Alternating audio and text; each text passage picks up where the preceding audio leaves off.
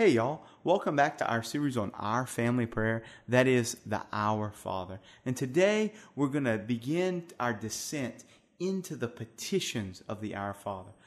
Almost the whole prayer is made up of petitions, of things for which we are asking God. There are 7 of them.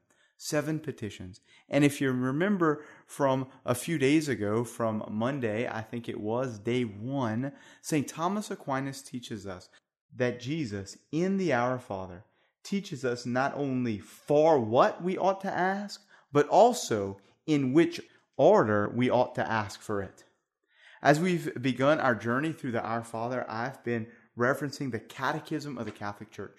Did you know that there is a book that has a summary of all the teachings of the Catholic Church? It isn't that long. It's just like 500 pages or so. It has a summary of all the church teachings. And not only that, but in the footnotes, it tells you where the teaching is rooted in the Bible or in the tradition of the church. Remember, in the Bible, St. Paul says that the church is the pillar and bulwark of the truth. And so the Bible is given to us as revelation, and the church is given to us to interpret that revelation and to hand on the preaching of the apostles, the sacred tradition, even if it may not be contained in sacred scripture.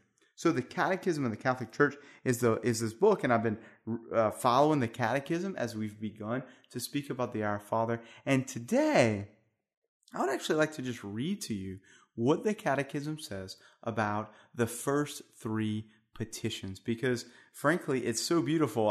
I can't say it any better. This is paragraph number 2803 in the Catechism of the Catholic Church. After we have placed ourselves in the presence of God, our Father, to adore and to love and to bless Him, the Spirit of adoption stirs up in our hearts 7 petitions, 7 blessings.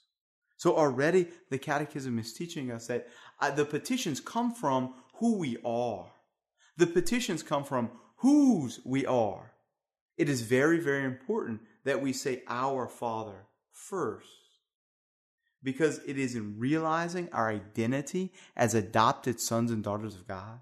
It is in realizing that we have been given this gift, not a right, but a privilege, not something due to us, but a gift.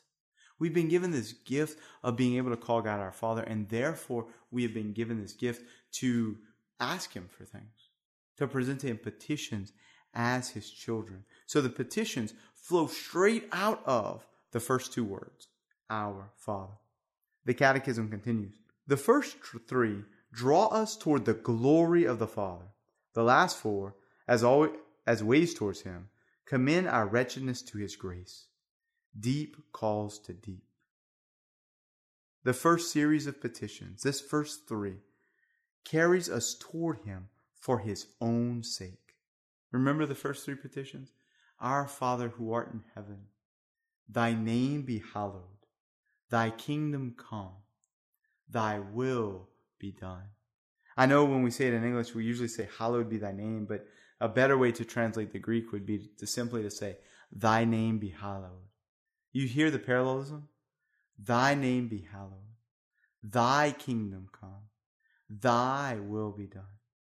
The first 3 petitions directly relate to God. Just like the first 3 commandments of the 10 Commandments directly relate to God. And you won't be surprised to know that in a few days, we'll get to the last 4 petitions which relate to us. Just like the last 6 commandments relate to us and our relationship with our neighbor. So these first 3 petitions, this first series, turn us toward God for His own sake. Why? Listen, this is very, very important.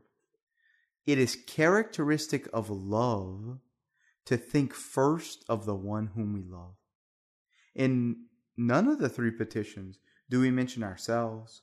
The burning desire, even anguish, of the beloved Son for His Father's glory seizes us. Wow. We are seized by Jesus' desire, which has now become our desire, for our Father to be glorified. We are seized by love. We are enraptured by love. We are taken out of ourselves in love, and we can only focus on the God whom we love, on the God who first loves us.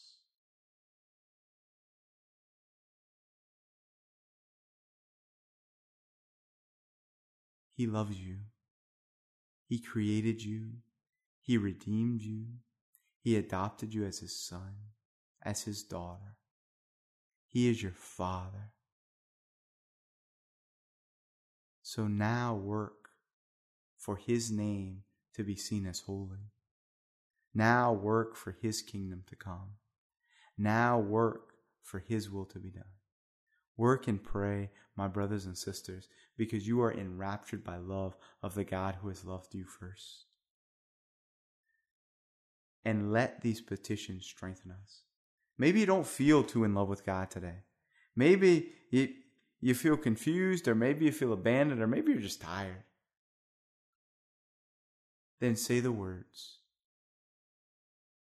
You've said them all your life. Hey, Jesus, I can't say these words with a whole lot of feeling right now, but I love you, so I'm going to say the words.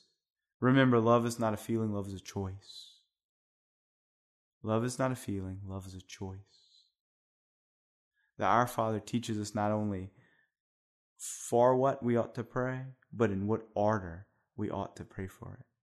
And the first part of that order is that we are always enraptured by the love of God first. Before we think about ourselves, we think about God. Before we think about ourselves, we think about God's other children. We love him because he first loves us. And when we do so, the Catechism says, by these first 3 petitions, we are strengthened in faith, filled with hope, and set aflame by charity. I don't know if you feel strengthened in faith, or if you feel filled with hope, or if you feel set aflame by charity. But I beg you, whether you do or you don't, keep praying. Our Father who art in heaven, hallowed be thy name. Thy kingdom come, thy will be done, on earth as it is in heaven. Keep praying. Keep asking. Amen.